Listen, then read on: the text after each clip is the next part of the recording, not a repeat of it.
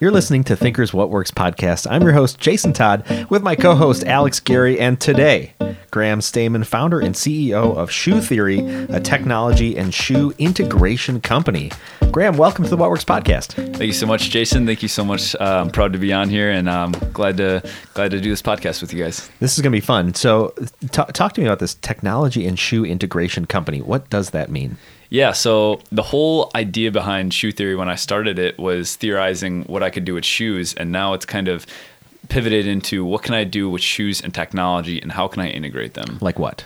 Like connecting your phone, for example, to your shoes through Bluetooth technology, or having removable soles, different parts of your shoes kind of moving around. So making your shoe as adaptable and user-friendly as possible, and not just your standard shoe. Okay, so part of it is like the technology of how the shoe is built, Yeah. so that you can make things interchangeable. But then you also got this idea of Bluetooth in your shoe. What are you talking about?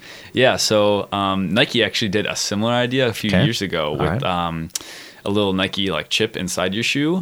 But I remember that. It didn't work out as well as I think they hoped it did because of a number of reasons. But I think having a similar idea in which you can kind of integrate health into your shoes, similar to how Fitbit does, but just with your shoes, would be an interesting way to use your footwear. With that, you can also do things like smart insoles. So you can actually, now they're coming out with incredible technology of basically temperature controlled insoles. So you heating or cooling of your insole in your shoe. It's insane. It's ridiculous. Where's the power for that come from? That is, I think, a tech company out in Silicon Valley. So, like, my idea was to like lease that technology and start to integrate it into shoes. Okay, gotcha. Yeah. So I also had a shoe company startup a couple years ago. So you're thinking that. So just to clarify this idea of like a Fitbit type of thing where it's counting your steps from your arm, which is an odd thing to do, but I understand the tech behind it. You're talking about, well, maybe you could just count your steps, from your steps. Yeah, exactly. Okay. Yeah, Cool. Much simpler. Well, let's take a step back. So last week, I heard Graham talk at the Beloit Startup Night, right? Yeah. Because, Graham, you're only 19 years old, and you told a funny story. Your parents both have master's degrees? Yeah, Or what? so my mom has a master's degree and my Right. dad has a regular degree. Okay, So and your brother is going where? my brother is an elite diver at University of Indianapolis. And you, at age 18, told Yes. your parents that you don't want to go to college. Correct. Why? College is just not necessarily for me, and for a lot of reasons. One being the huge amounts of debt, and two, I just find entrepreneurship and business so much more my style, and I feel I can get so much more done in 4 years of doing business-related things rather than going to college. With that, I also got into a business program called Praxis that is essentially a college alternative business program where you do 6 months of online entrepreneurial kind of content and project-based learning, and then another 6 months where you go work at a startup somewhere in the U.S. So to take a step back, you said you started something when you were 17. When's the first time you started like out there hustling, trying to sell stuff? When I was trying to sell stuff, like hustling was when I was a real young kid. Like I was hustling on the bus in like third grade, like selling Pokemon cards, flipping sneakers, like going up to like neighbors' doors, shoveling driveways, like landscaping the whole 9 yards. The shoe thing goes back ways. Oh yeah, flipping sneakers was like way back in my childhood too. So How'd the flipping sneakers thing work? so I would get on. I was actually a huge basketball player, and so were a lot of my friends. And so at the time, Nike basketball shoes were huge. And so I would basically just get my sneakers, and my friends would have their sneakers. So we would either trade them, or I would just try and basically do sneaker arbitrage and just flip them, buy them super cheap or like from like Goodwill stores, and then basically go out and like sell them to my friends. And so I did that for a while, and even recently with all the different types of shoe apps that you have on your phone for flipping sneakers and all the Facebook groups and things of that nature, I've been doing it recently as well. So shoes is a common thread for a long time. I love the shoe industry. I think it's an incredible space, and I'm super passionate about creating products in this industry, and I think it has a lot of potential. Why? What's so incredible about it to you? I don't know. I guess I'm just a little weird. Basketball. Well, okay, so you're a basketball player, right? Yeah, Basketball players are into their shoes. that's Yeah. true. They will, they will work 3 jobs to get the best, the best pair. So that's part of it. Yeah, I started off as a sneakerhead, I think, a little bit. And as I've kind of gone through sports, through basketball, through track and field, I skated a little bit before, all these different sports, I noticed one common theme is that there's so many different types of shoes, and there's so much potential for a variety of shoes, material, how you can make up shoes, a lot of different ways to go about entering that industry. And so I've always been very focused on trying to get myself into the shoe industry. So now that you're not even trying to get yourself in the shoe industry, you actually are in the shoe industry. Yeah. Tell me, what's that process been like for you?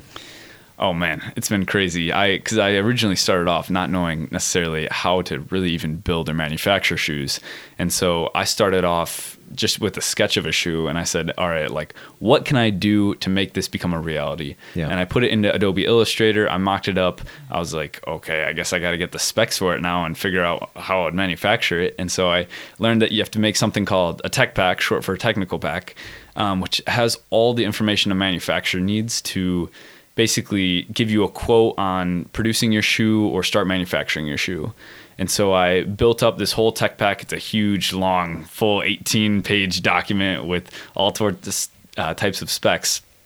And then from there, I started sourcing for a manufacturer, and eventually I found a manufacturer an hour outside of Singapore and got a shoe deal. So now I'm actually wearing the first models. How did you find a manufacturer outside of Singapore? Did you just hop on the web, or did you get some help along the way? Yeah, I definitely had some help along the way. I originally was looking into shoe sourcing agents, which are people who would just source for you.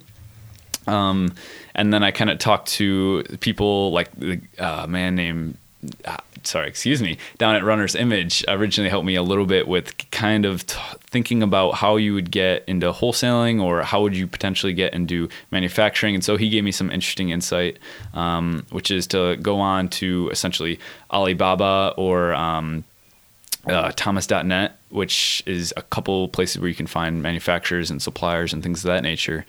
And so I went on to Alibaba and went through and basically emailed and messaged a ton of manufacturers until I got the deal that I wanted, and here we are. Awesome. So you have shoes all ready to rock, and they're being sold now. We're in pre-orders right now. Okay. So I'm actually wearing the first models right now. Yeah. So we do have them manufactured, but we are in the pre-order stage right now. How many? Well, I was going to say, next week, this will come out Tuesday right before Thanksgiving, and you have how many days left on your Kickstarter campaign? We have 14 days left on the Kickstarter. So that's what kind of we rushed them in here, so we get it out there for them. Yeah. Well, that's good. It's around Christmas time and Thanksgiving and all that stuff too. It's Absolutely. Good. It's good timing for you. So the Kickstarter campaign, has that been going well for you? Yeah, it's been going pretty well. In the first week, we had around $700 in pre-orders, which was pretty good. And now we're closer to $1,000 in pre-orders, which is really good. We need total 84 pairs sold before we can start mass production. So we're almost 20% of the way there. Really? Okay, nice. So you did all this work on how do you make it, right? Now the next step is how do you sell it? Mm-hmm. Right? Now you've been in sales, off and on since third grade.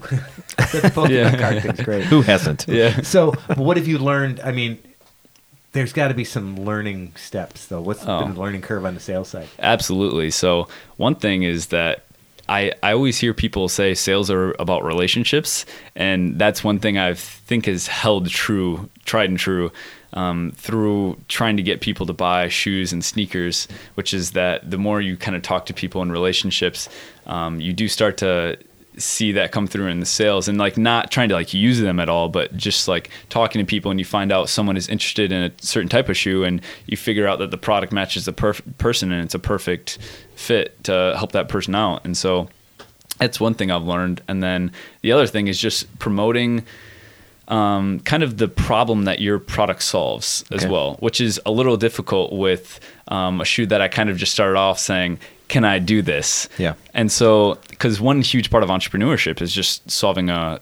problem so you can get out in the marketplace. Yep. And with this shoe, I've noticed one problem I accidentally kind of solved was making a higher durable shoe for extreme athletes is one thing. And so I've actually tested this shoe among extreme skateboarders, BMX athletes, and a lot of extreme athletes, and it's held up incredibly well compared to some of the competitors' shoes and sneakers, which end up getting holes and all kinds of tears and rips in them. Interesting. So this shoe theory thing, you've got one model that's going to be released, and this idea of tech. What is unique or interesting about the shoe that you're selling?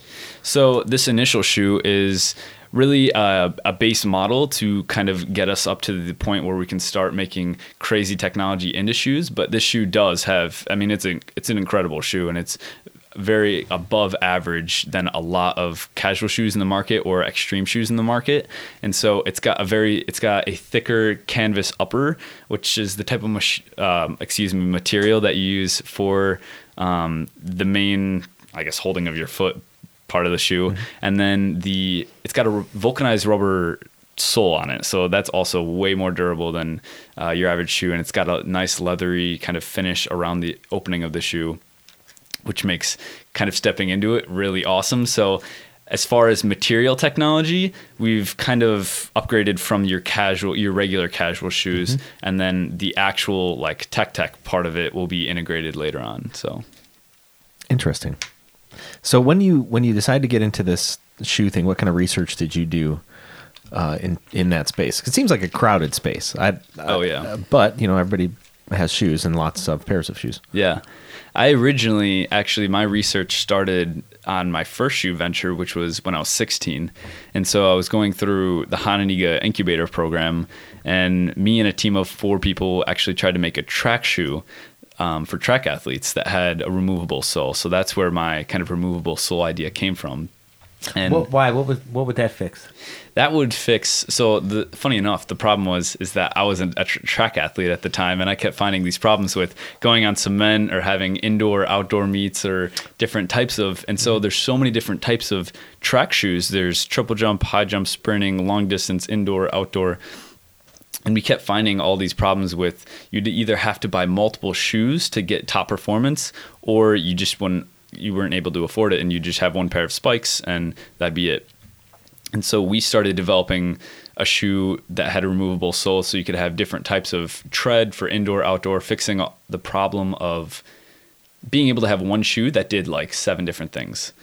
And so we pursued that venture for a year. We had investors involved, and we had patent lawyers, engineers, the whole 9 yards. And then at the end of the day, the production company that we were working with told us that it would take $100,000 to $400,000 to get to market, which for high school students is like a no-go instantly. So yeah, so that was a fun venture. And during that time is when a lot of my research happened into the manufacturing market shares of competitors and all that snaz. So what have you done differently this time? Yeah, so this time it's been an interesting process. I've started off with a more basic model shoe that wasn't as complex, but I've also learned an enormous amount about sneakerheads and about the industry as a whole rather than just track and field. And so instead of going just for track athletes, I'm now going towards extreme athletes and a myriad of other... Well, they last longer. They last longer too, right. Yeah. I mean, extreme athletes are like in their 70s. Yeah. Track athletes pretty much done when they're 22. Yeah. I'm curious about the team building. So you worked with 4 people at Hananiga, right? Yeah. Who's on your team now? Just me. Just you. I've done all this. Is that by choice? Or did you have team members and you're like, you know what, it didn't work out? Yeah. I mean, it's interesting because I started off alone, kind of just figuring out like if I could like do it. And then I figured I'd just go on this project until I hit a wall. And then I never hit a wall, and I kind of just figured out each step and figured out each problem as I went along. And I never really felt a need to get team members, but now I'm kind of looking at maybe I'd rather have a small part of a watermelon rather than a small part or a big part of a grape. So that's kind of what I'm looking at, and I'm thinking about maybe expanding because I do think someone to share the workload a little bit would be nice, and being like a solopreneur is a lot of work all the time. So it's a lot of work. Yeah. Especially and like we talked about before, especially when you're on the manufacturing side of things, which you're learning about. Yeah. And now you're on the sales marketing side of things, which is a whole nother beast, which you're learning about. Oh, yeah. Yeah. Because my favorite part is really the creative part of it between production design, that's like where I lie. Like I'm totally down to like drop shoe designs anytime in Illustrator or whatnot, and then also do like fun marketing pieces. Like I love the creativity aspect of it, and that's when I like break out the whiteboards and I get like all the thoughts flowing and like asking my parents or friends like if they'd be in a video or to like do this or that. And so that's like where I really like to do things. So having someone else to fill in that other space would be incredible. Yeah. So it sounds to me like your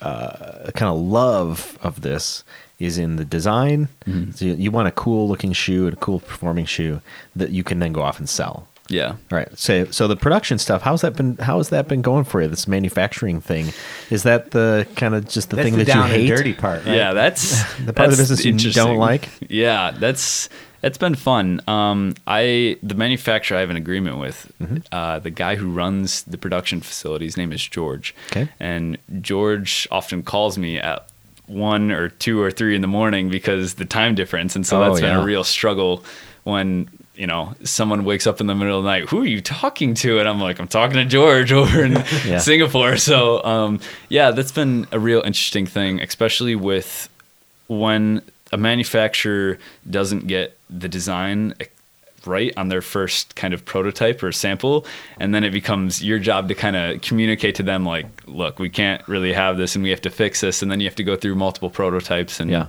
kind of figure out the right type of design and things of that nature. For example, the first prototype that the manufacturer pumped out for me, he put a competitor's sole on the bottom of the shoe, and I said, yeah, I think I'm going to get sued if I have that on the bottom of the shoe. So I think we need to change that. It's not the original design I had. Where's that shoe now?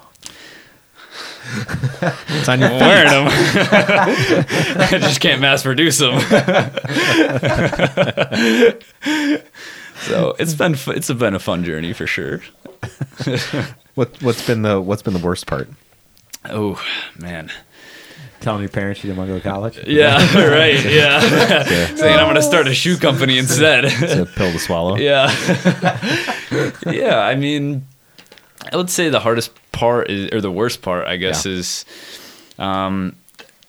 finding. It's the best part and the worst part is finding people to buy your shoe, because on one hand, you have all these people who potentially love your product, and on the other hand, you have to go out and find all of these people and do all of this insanely hard work that maybe you're not suited for, or maybe you are, and it's definitely a lot of work. And it's one thing I've noticed is that you got to be willing to burn the midnight oil and grind at all costs to really get something like that, like this, like above ground, or just to start. And I'm just by myself, so it's because eventually you have to get out beyond just people buying your shoes. Oh, right? yeah, because it's like the insurance industry. You're going to run out of people, right? Exactly. You have to get that ball rolling so that somebody in Singapore buys your shoes that we've never met. Yeah. So what are you doing to get the ball rolling? I am doing a lot of social media marketing. So that's been a huge aspect. Like what? Break that down, because that's a big nebulous word. That is What specifically are you doing? So one thing that we're doing is extreme videos on Twitter and Instagram. Which has been really fun. So I talked about how I tested these shoes with extreme athletes, and that's where you can see some of these videos. And so I've been... You've been getting skateboarders to wear your shoes and crash? Oh, man. Let me tell you a story real quick. So the first time I had a biker basically try these shoes on, and I said, hey, man, like I was just wondering if you could do a backflip in these shoes real quick. And he said... Yeah, definitely. Like, no problem. I can definitely do that. I said, okay, the one thing is this the only pair that we've manufactured. So you can't screw them up, or you can't fall or do anything. That would be like worst case scenario. And he was like, yeah, no problem, man. Like, I got it. And he pursued to go up this ramp, do a backflip, and he landed wrong. And so his feet drug behind him for 30 feet. And that's how I figured out how durable the shoes really are, because then we looked at the shoes and there was not a mark on them. Really? Nice. Like, really, yeah. There was a little like scuff, but I cleaned it off at home, and it was like not. Yeah, but what was going through your mind as he's dragging your shoes across? Well, I was holding the camera too, and I was like, "Holy cow!" Like, I instantly freaked out. I'm a terrible person. I checked the shoes were okay first before him. Yeah, no, totally. I'd do the same thing. And then he was like, "So we're gonna do another one real quick," and I was like, "Bones heal, all right? Totally. Yeah. Shoes you got to replace. Bones heal. My gosh, yeah. Yeah, that shoe's probably as expensive as expensive as fixing your foot. Yeah. If we want to talk, brass tacks here. Yeah. So you've gone off and you've had people in your shoe doing extreme things. Yeah. To prove the durability of it, but also to align yourself with, hey, this is a cool shoe for cool people. Yeah. So one of the markets that I'm really focusing in is. Like I said before, extreme athletes, skateboarding, biking, really just any kind of extreme living. I mean, maybe not like climbing up mountains. Go to REI if you're going to get shoes for that, maybe. But that's one thing I'm definitely tackling. And then the other market is just regular casual wear. And so I've been doing written content on my personal blog, on my website. I've been doing lots of, like I said, Instagram, Twitter content. And so those are the main things I've been focusing on, but yeah, I've some YouTube content as well. Mainly that type of content. Okay, so cool. And then the people I'm assuming share it out and get it out into the world. Yeah. So I've had a lot of people on Facebook, just word of mouth on Facebook. So just straight up shares, and then also just hustling in person. Going to lots of networking events and just saying to people like, you got any kids that want some shoes, or do you want some or like just trying to sell it to people in person also is just like a huge aspect of it because it's not all digital. So well, it's difficult to do that, I'm sure, because you don't actually have shoes that they can have exactly or try on.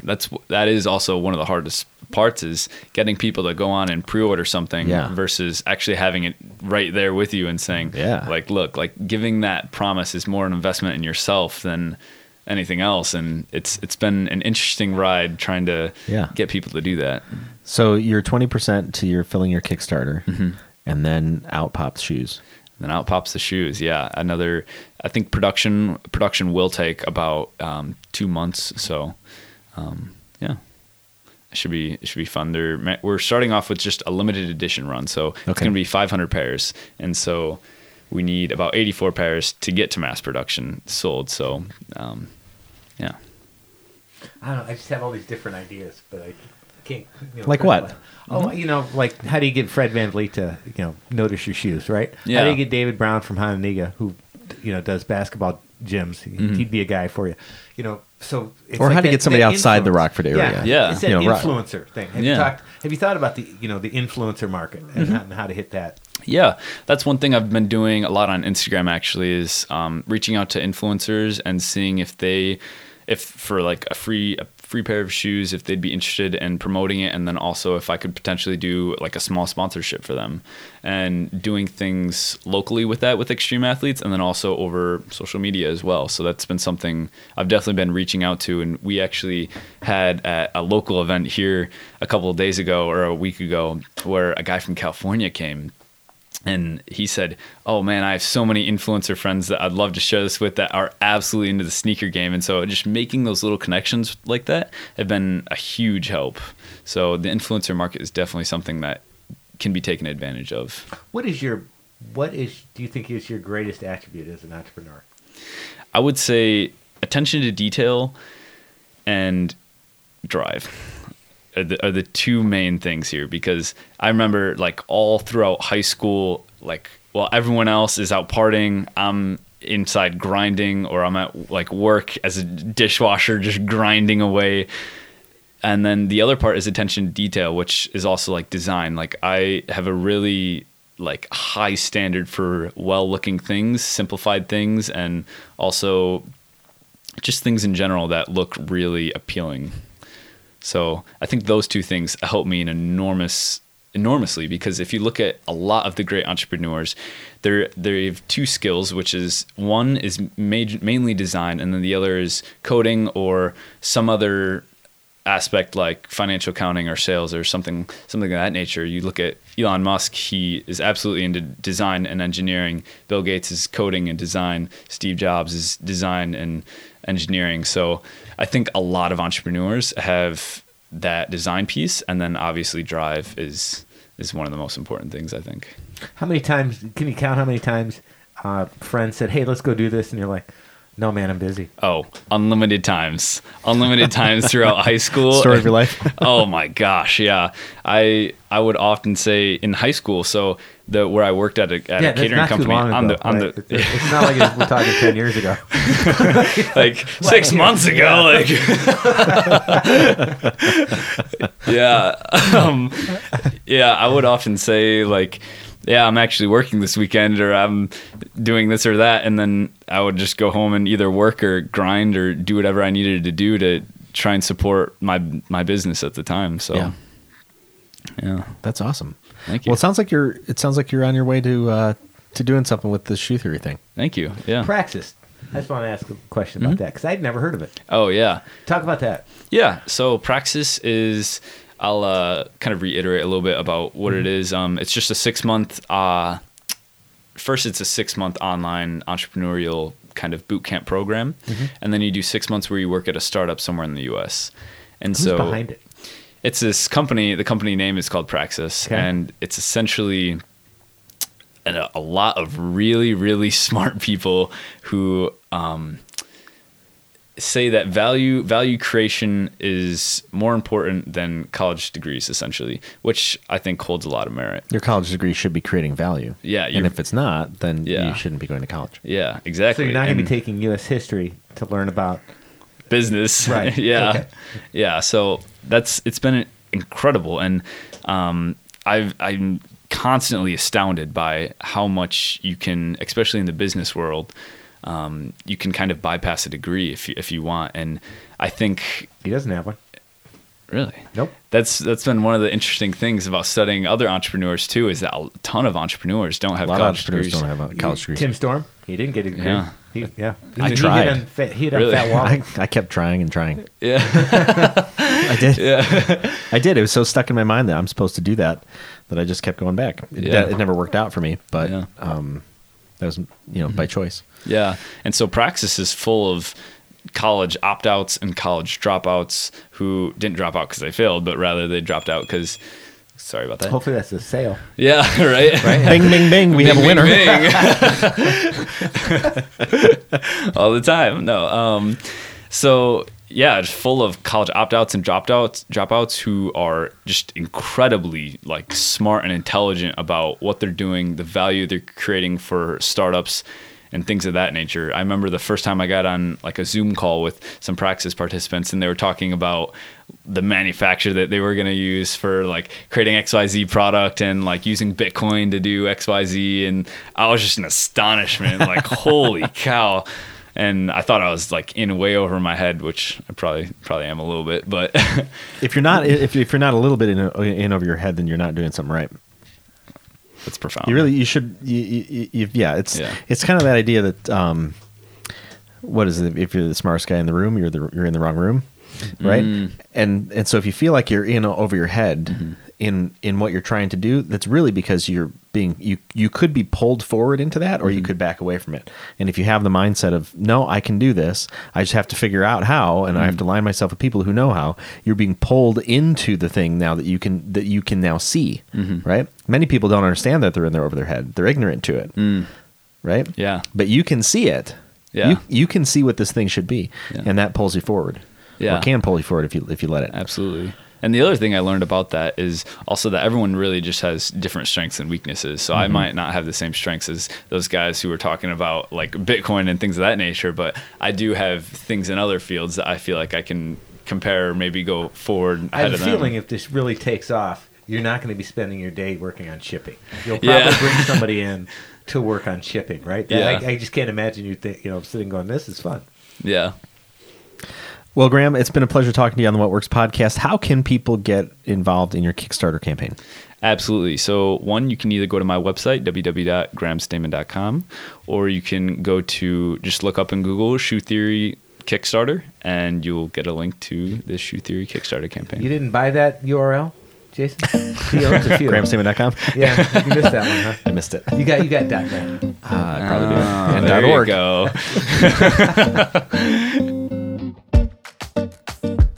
The What Works podcast is a production of Thinker Ventures. Learn more at thinkerventures.com.